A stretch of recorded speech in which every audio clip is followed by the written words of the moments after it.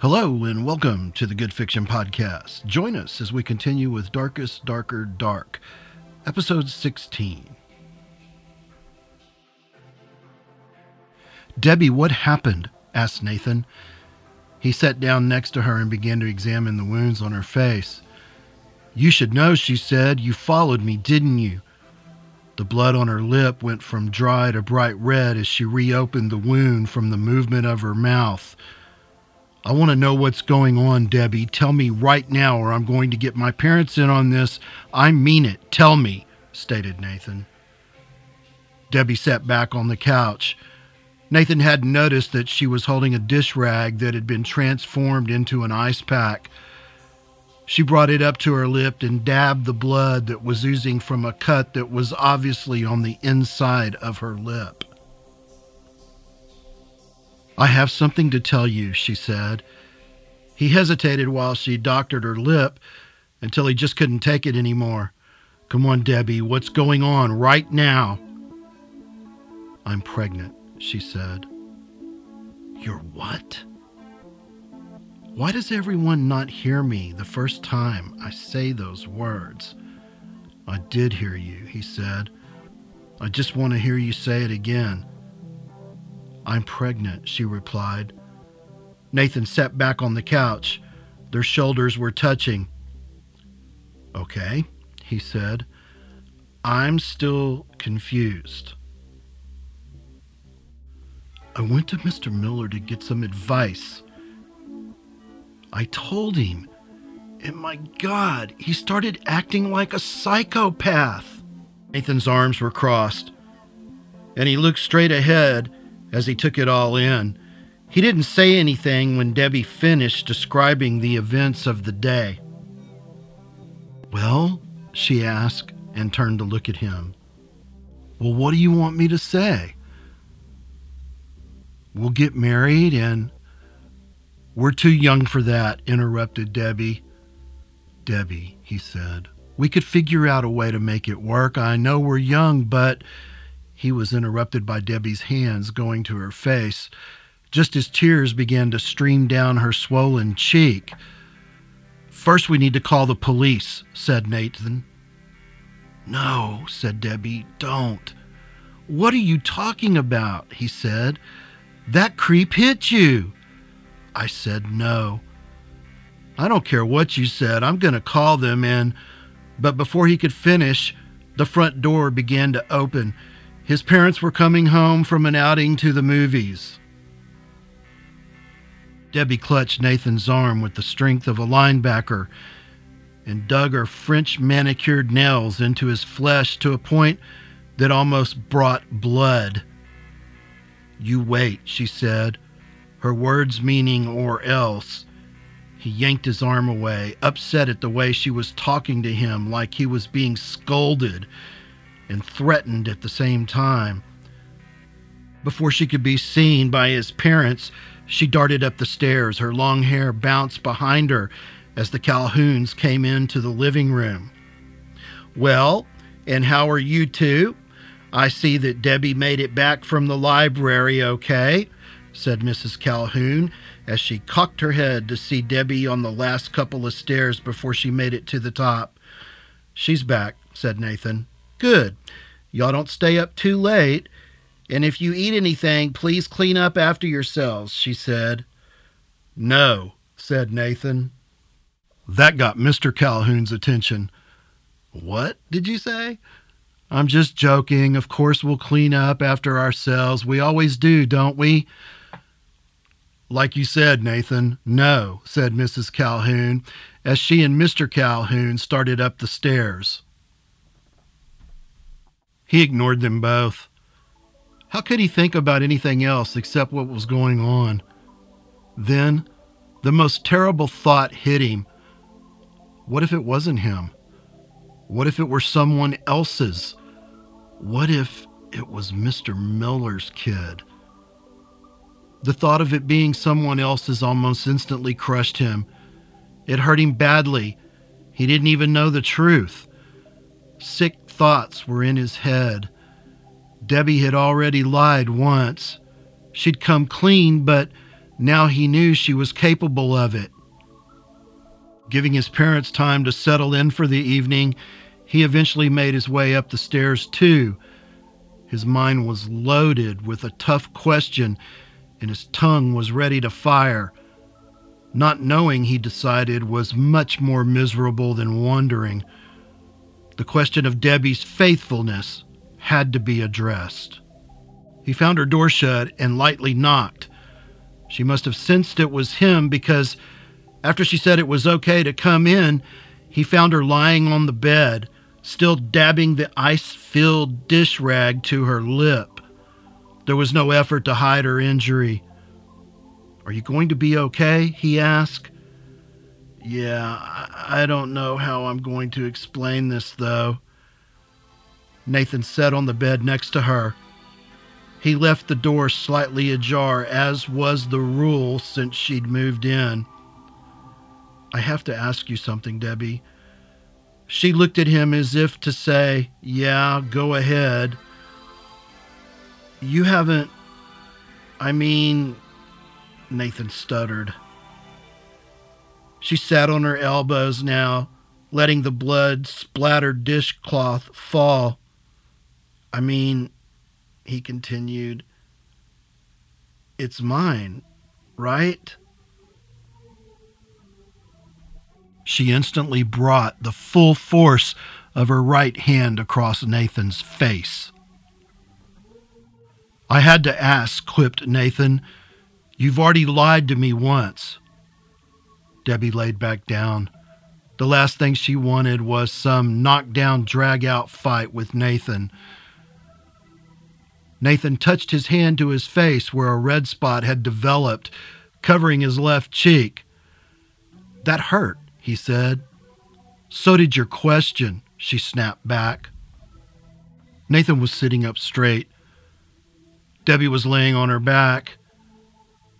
They didn't say anything for maybe 10 minutes or more. Each was lost in thoughts. Each was wondering and pondering on their situation. They were trying to figure out what to do. What to do about the obvious bruises that were covering Debbie's face. What to do about the psycho teacher. But the big question was what to do about the life growing inside of Debbie. Nathan broke the silence first. "Why won't you let me call the police on him, Debbie?" "I'm scared of this guy," she said. "I used to think he was, someone I could trust, but now I see him as something else." She turned her face to Nathan and sat up. "He's crazy," she said. Her eyes were once again filling with tears. "I'm scared of what he'll do. Besides, I lied to your parents, Nathan. They could kick me out of here. Then what? A foster home?" "They're going to find out, Debbie. You've got a black eye. Makeup," she said. "I should be able to cover it up enough to get in and out of the house. My lip will be better in a day or two." "What about school?" Nathan asked. "I'll go to the counselor and get changed out of his class." "Debbie, you just can't let him get away with something like this. The dude's sick. He needs help," said Nathan. "That's not my problem," shot Debbie. "I have to look out for myself. Explain to me how telling the police is going to get you in trouble. We can figure out a way around my parents." "No, just let it be, Nathan, please. Just stay away from him. It's the safest way to handle this." Nathan shook his head. "I don't understand this. Look, all he has to do is deny this, Nathan. No one saw us." "I did," said Nathan. "Shh." Debbie put her finger to her swollen lip. "The nut hit you, Debbie." Debbie thought for a moment. Someone could say that I was trying to cover up for you, that you were really the one who did it." "Who would say that?" asked Nathan. "I don't know." "Look," she continued, "it keeps running through my mind that he didn't seem to mind dumping me off here. He wasn't worried about any consequences. At the same time, he's not stupid. Surely he knows how much trouble he could get into. So you're saying he's not worried? Asked Nathan. He probably isn't. Why? I don't know, she said. It is kind of strange, I guess. He thought for a moment. Do you think it's possible that he just doesn't care about being caught or getting into trouble? Debbie jumped up and made her way quickly to the window as a beam of a car's headlight illuminated her room. Nathan was on her heels. They peered through the partially open mini blinds to the driveway below. A police car had pulled up about halfway into the drive. God, Nathan, what do you think they want? Asked Debbie. Her voice sounded panicked. Chill out. You haven't done anything wrong, he said. They watched the driver's side door open and a uniformed officer approached the front door. The faint sound of a police radio could be heard in the background. Why is he here? She asked. I don't know. Come on, let's get down the stairs before Mom and Dad hear him. They scooted down the stairs quickly and quietly and waited for the knock. Hopefully he'd knock and wouldn't ring the bell. He did. Nathan would have to handle this. Debbie stood off in the distance of the darkened living room. She could be seen from the doorway enough to only show that she was there. There wasn't enough light to indicate she had been hit. Nathan opened the door. Evening, said the young officer. He was peering over each of Nathan's shoulders, clearly trying to see inside the house. Can I help you, officer? Nathan fought to remain calm. Don't know for sure. You Nathan Calhoun? Yes. What's this all about? Who's that? He responded, pointing to Debbie. My sister, he said. Really? Her name Debbie Masterson? Why? Asked Nathan. Well, if you're Nathan Calhoun and that's Debbie Masterson, she could hardly be your sister, right? You never said what this is about, responded Nathan. Nope, don't suppose I did. Your parents home? Asked the officer. No, he answered. Mind if I come in? Said the officer. Yes, I do, responded Nathan. Now, what is it that you want? The police officer hesitated. He was still looking over Nathan's shoulder toward Debbie, who, knowing that he couldn't see the wounds on her face from where he was standing, held her ground. He was short and a little on the dumpy side, his hairline receding, leaving only a curly patch on each side above his ears. It was like his hair had abandoned his non-shiny dome. His hands were on his hips and positioned just next to his gun on one side and his nightstick on the other. Nathan couldn't help but notice that the officer's nightstick dangled around his knees due to the fact that he was vertically challenged. Seems we got an anonymous call about a young lady being beaten up, said the officer. A Debbie Masterson? The caller said she lives here. That you? He called her over Nathan's shoulder. Beaten up? Debbie forced herself to laugh as she answered. She didn't move from her position. Seems someone said a Nathan Calhoun was pounding on you out in the front yard. That true? Of course not, she said. Why would someone do that? You know, call like that, asked Nathan, really trying to play the part up well. Good question, said the cop. She wouldn't mind if I talked to your friend for a minute. He was pointing at Debbie. You Debbie Masterson? He spoke loudly into the house now and directed his question to Debbie.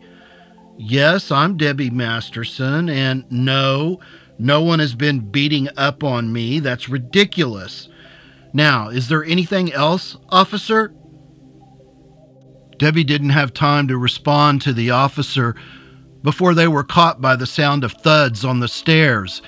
Mrs. Calhoun, in her famous house coat, was dutifully followed by Mr. Calhoun.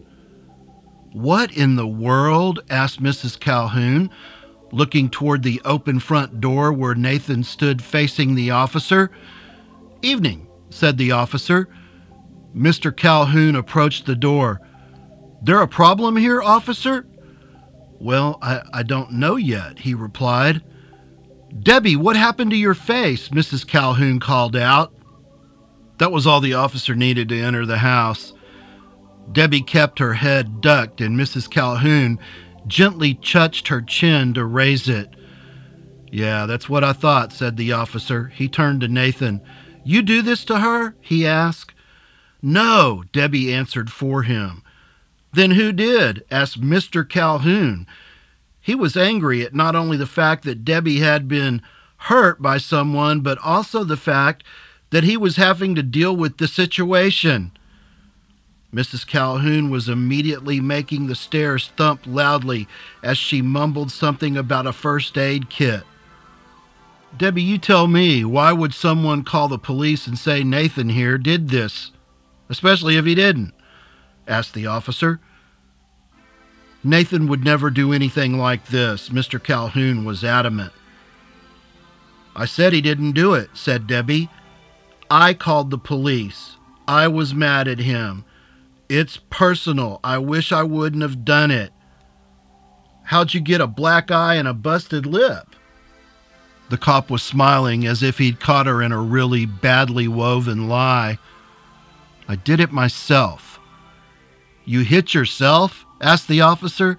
"Come on, you can do better than that." Mr. Calhoun interrupted. "Officer, can I speak to you outside for a moment?" The door was still open. He nodded yes, and Calhoun followed as they exited. "He's telling him about your parents," whispered Nathan, as he stood at the partially open front door straining to hear. "Great. Now they think I'm a nutcase." "Then why did you tell them that?" She scowled at him with a wrinkled brow and squinted eyes. The look meant, "Shut up." The officer faced the open door. "Debbie, I'm going to give you a number to call." The officer sorted through business cards that came out of his right front shirt pocket into a stack of about 10. He finally settled on one and handed it to her. "I have the legal right to take you to be evaluated right now." "You mean psychologically?" asked Debbie. "Yes, but I'm going to give you the chance to do this on your own. I want you to call this number, set up an appointment, and keep the appointment. And I'm going to check to make sure that you did this.